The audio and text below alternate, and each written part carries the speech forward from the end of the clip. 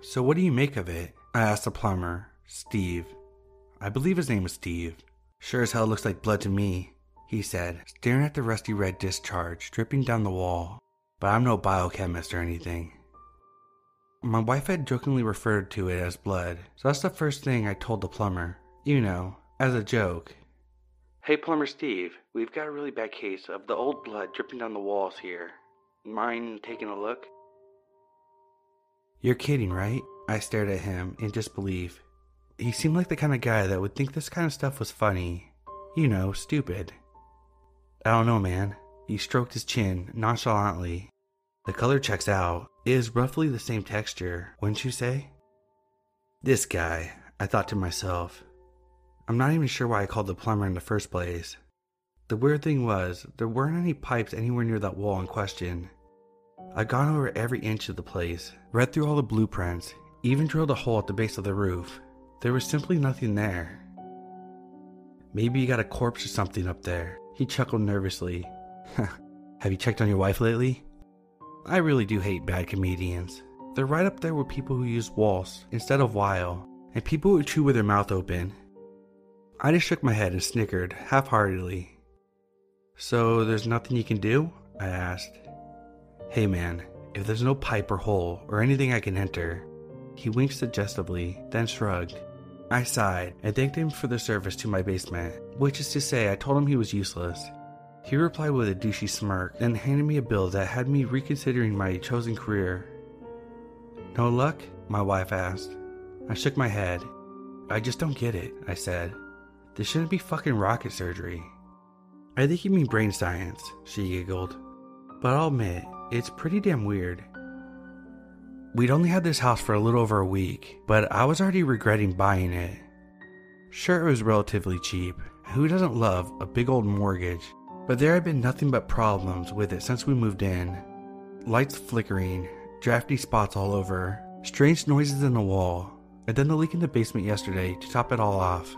And don't even get me started on the neighbors. Maybe we should talk to the neighbors, my wife suggested, peering out the kitchen window. Which one? I asked. Let's see, we've got a big old weirdo, the demented old crone, the blonde surfer guy with the seemingly endless supply of identical white hoodies. Or let's not forget the creepy middle-aged twins. Come on, she poked me in the ribs, playfully. Stop being a grump. I'm sure they're nice people. I managed to dodge them all thus far. I heard someone knocking on the door like crazy once, but I was half asleep from the full night of failing to locate the damn sound in the walls. So I buried my head under the pillow and ignored whoever it was. I suppose I couldn't avoid them forever though. That's not the neighborly thing to do, I guess. I'm sure, I replied sarcastically. Hey, shouldn't you be at work? Just heading out now. She kissed me on the cheek. Love you. Don't go crazy down in the basement, you hear? No promises. I smiled, but I'll try. My wife worked wacky shifts. I guess that's what nurses do. I couldn't keep on top of her crazy work schedule half the time, so I often found myself confused when I woke up and she wasn't there, or when she suddenly came home in the middle of the night. I mostly worked remotely, short-term freelance contracts, which basically meant whenever I felt like it. I hadn't been feeling like it since we bought this damned house, which was becoming something of an issue. It has to be the foundation, right? I muttered to myself, bringing my coffee downstairs with me. I fixated on the wall, and the noises. Couldn't seem to let them go. The basement was fairly small and cramped, and we were originally going to use it for storage. That's why I had to fix a leak post-haste, lest all our useless crap that we never used would be rendered unusable. Maybe rusty water? I suggested, carefully balancing my coffee down the uneven stairs. I stopped abruptly on the last step, spilling my coffee all over myself. Normally I would have shrieked in a rather unmanly fashion as a burning hot liquid ran down my leg, but in this instance, the shock of what I was seeing far outweighed the physical pain. The wall was so squeaky clean, not a single spot on it. I carefully put down the remnants of my coffee on the stairs and walked over to investigate the impossibility of it. But before I got more than a few steps, the one light bulb hanging from the ceiling started flickering like crazy before completely going dark moments later. Son of a bitch. I mumbled, stumbling around blindly, knocking over several boxes of God knows what. The doorbell suddenly rang from upstairs. I must have knocked over every last thing in the basement in a fit of panic before I finally found the stairs, knocking over my coffee cup in the process. "Fucking shit!" I shrieked unmanly as the hot coffee spilled over my feet. "You alright there, fella?" A cheery male voice called from the darkness of the basement. "Holy shit!" I yelled, instinctively turning towards the sound, which in turn led me tumbling down the stairs, landing flat on my back. "You know," a pair of floating, glowing emerald eyes uttered, "I know who used to live here." "Who the fuck is there?" I demanded. "Get the fuck out of my house." "I do apologize," the eyes chuckled. "I keep forgetting you need light to see." The light bulb lit up, flickering erratically like a seizuring strobe light.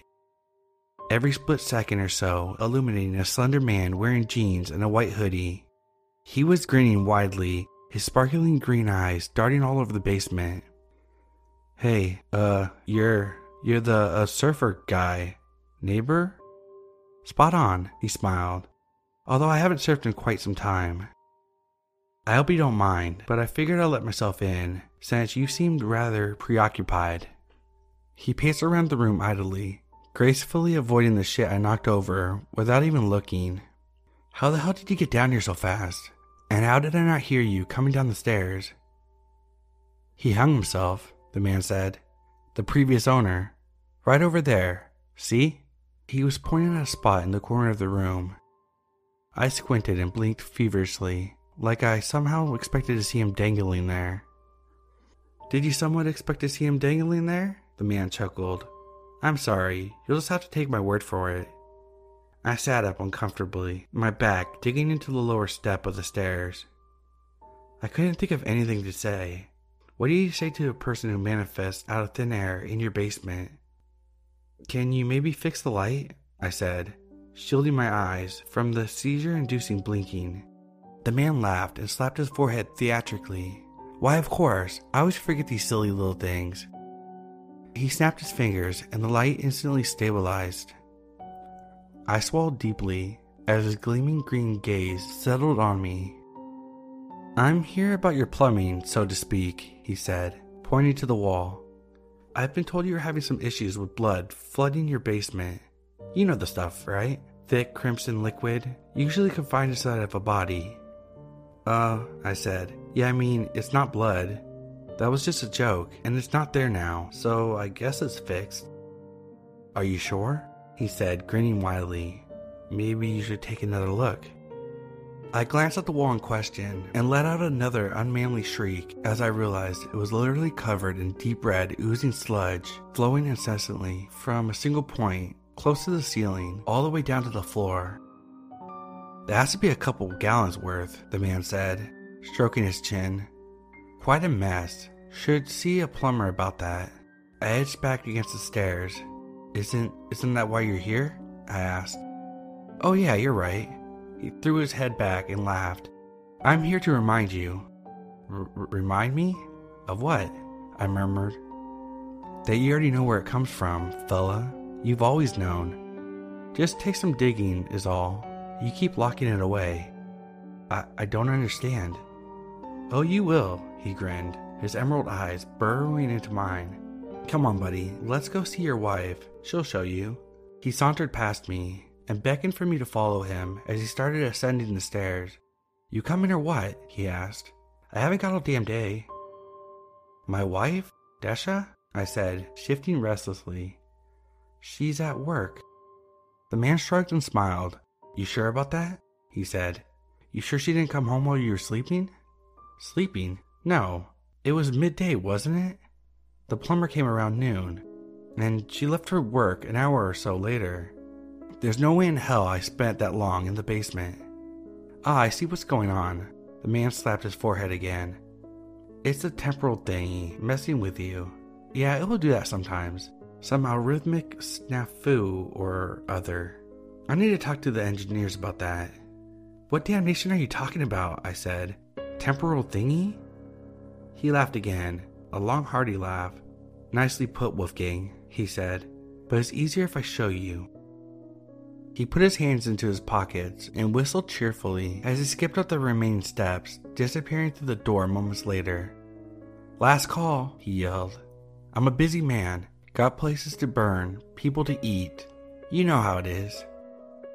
I sat for a while in the dim light, desperately trying to make sense of the situation. There was no such thing as sense, of course. Everything that was happening since the plumber left defied logic and reason, but somehow it all seemed so familiar, like I'd seen it happen before. I sighed deeply and followed him up to the first floor. "There you are, Woofy boy," he grinned as I emerged through the door. "I was just about to call off our arrangement, but I'm glad you came to your senses." "Arrangement?" I asked, staring up at the impossibly imposing figure before me. "Come on," he said. He gave me a pat on the back. I shuddered as the freezing cold fingers dug into my flesh, if only a brief moment. A trip down memory lane is required. I followed him through the kitchen and into the hallway, momentarily losing focus when I noticed how utterly dark it was outside. Then regaining it again when I spotted a massive hole in the wall just outside the living room. I stood in absolute silence, just staring at it. It wasn't there before, was it? No, definitely not. I would have remembered that man-sized hole in the wall, surely. That's not something you just forget. "You couldn't figure it out, could you?" he said, peering into the hole. Where the sounds came from. Rats in the walls? Wolves in the walls? Couldn't sleep? Couldn't eat? Couldn't leave it alone? Just had to fix it. No, that's... I said, blinking erratically. "That's not what happened. That's not true." "Sure it is, Wolfie. Sure it is," he said darkly, staring at me. "You went all Looney Tunes when you couldn't eat your cereal in peace and tore into the wall with a sledgehammer. I mean, I get it. Breakfast is the most important meal of the day, after all." "No, I didn't." I edged back, confused. "I mean, I can't remember. I can't." "The thing is, Wolfie," he said, "it's dangerous to tear down walls when you don't know what you're doing. Some of those suckers are load-bearing, you know? Sure, it might be structurally sound for a little while, but imagine your wife coming home in the dead of the night, all tired and grumpy from a long strenuous shift. Then she notices there's a giant flipping hole in the wall, and she's like, 'What in the everlasting damnation has Wolfie been up to?' and pops in to take a gander, and bumps into the wrong thing, and then, boom, the roof suddenly collapsed on her squishy body, splitting her skull open like a ripe melon, blood steadily flowing into a pool in the corner, slowly seeping down. Oh man, wouldn't that be something?" I swallowed deeply, tears manifesting in my eyes out of nowhere, my hands trembling like crisp autumn leaves, heart pounding out of my chest. "No," I murmured weakly. "It couldn't. That's not what happened." The man snickered and pointed to the hole. "Just one way to find out, Wolfie boy," he said. "Just take a quick look, and then we can talk." It only took a moment for me to peer into the hole, but it was the longest moment of my life. Dust swirled in hypnotizing patterns within the small cramped hole, and in the corner I saw a massive pile of rubble, bricks, boards, nails, a pair of unnaturally pale feet sticking out, wearing Dash's shoes that I got for her on her birthday that year when they were on sale, so cheap, half price. And the blood, oh my god, the blood, so much blood, oceans of it splitting off into creeks, rivers, all leading to the corner, seeping down. "No," I cried. "Dasha, no. Please God, no." I don't know why, but I started clearing the debris, diving onto the pile, throwing stones and bricks and boards every which way. She was long dead. Every last part of me knew that. But it didn't matter. It doesn't matter. You have to be sure. Gotta be sure. Can't let there be a doubt. It's my fault. My fault. My God. Oh, Dasha, it's all my fault. "It is your fault," the man chuckled. "That's how these things usually go, Wolfie boy. Guilt, despair, damnation, anguish, all the sweet emotions you mistake for love. It's not love, Wolfgang. It's self-preservation. You can't handle the pain, so you come to me for the absolute solution." "Shut up," I yelled. "Shut up, shut up, shut up." "Excuse me?" He held up his hand dramatically. Just spitting the truth over here. Didn't mean anything by it. Let me know when you're ready to talk about our arrangement. I collapsed on the pile, sobbing inconsolably. Arrangement? I sniffed. What do you mean? He laughed heartily. Wolfgang, how have you not caught on yet? I'm a dealmaker by trade. Surely you've gathered that much by now. You mean... I dried my tears and stared at him. You mean you can save her? Oh, I do apologize, he said, grinning widely. You still seem to be under the impression that this is the first time we're having this conversation. This one is on me, Wolfie boy. Temporal snafu and all. What do you mean? I yelled hysterically. Can you just fucking tell me already? He crouched down in front of me. This isn't our first talk, Wolfgang. In fact, I've lost count, but I'm guessing we're up to hundreds by now. It always ends the same, but I do like to check up on my clients, you know, in case they're experiencing dealer's remorse. What talk? I whispered. What are you offering me? He laughed again. Your wife, sweet perfect Dasha, of course. I can give her back, just like that. He snaps his fingers. But there's a catch. Always a catch. I sat up, meeting his unflinching gaze. What? I asked. My soul? You want my soul? Just take it. Whatever would I do with that? He chuckled. Then what? What do you want? It's real simple, he said. You can have a glimpse of her. A few minutes every morning before she leaves for work. That's all. Some back and forth banter. A kiss on the cheek, then a goodbye. And then you'll wake up, discovering her body all mashed up to a tasty, sludgy corpse juice. Go through all this again. All the horror, the guilt, the pain, all the suffering. All that for 5 minutes of her. Hardly seems worth it, does it? I nodded weakly. It's worth it, I said. It will be worth it. It will always be worth it. Well then, he grinned. Who am I to stand in the way of your perpetual self-inflicted torment? He grabbed my hand and shook it vigorously. I'll see you tomorrow, Wolfie boy, he said. Always a pleasure. He disappeared into the hole without a sound, leaving me a sobbing, convulsing mess on top of the crushed corpse of my wife. My sweet, perfect Dasha, I'll never let you go. I'll always choose the agony. There is no compromise, no option, no other way. Before I go back, before I lose myself, I have to remind myself, have to remember, always remember, never let it go. Never let her go. It is worth it. It is worth it.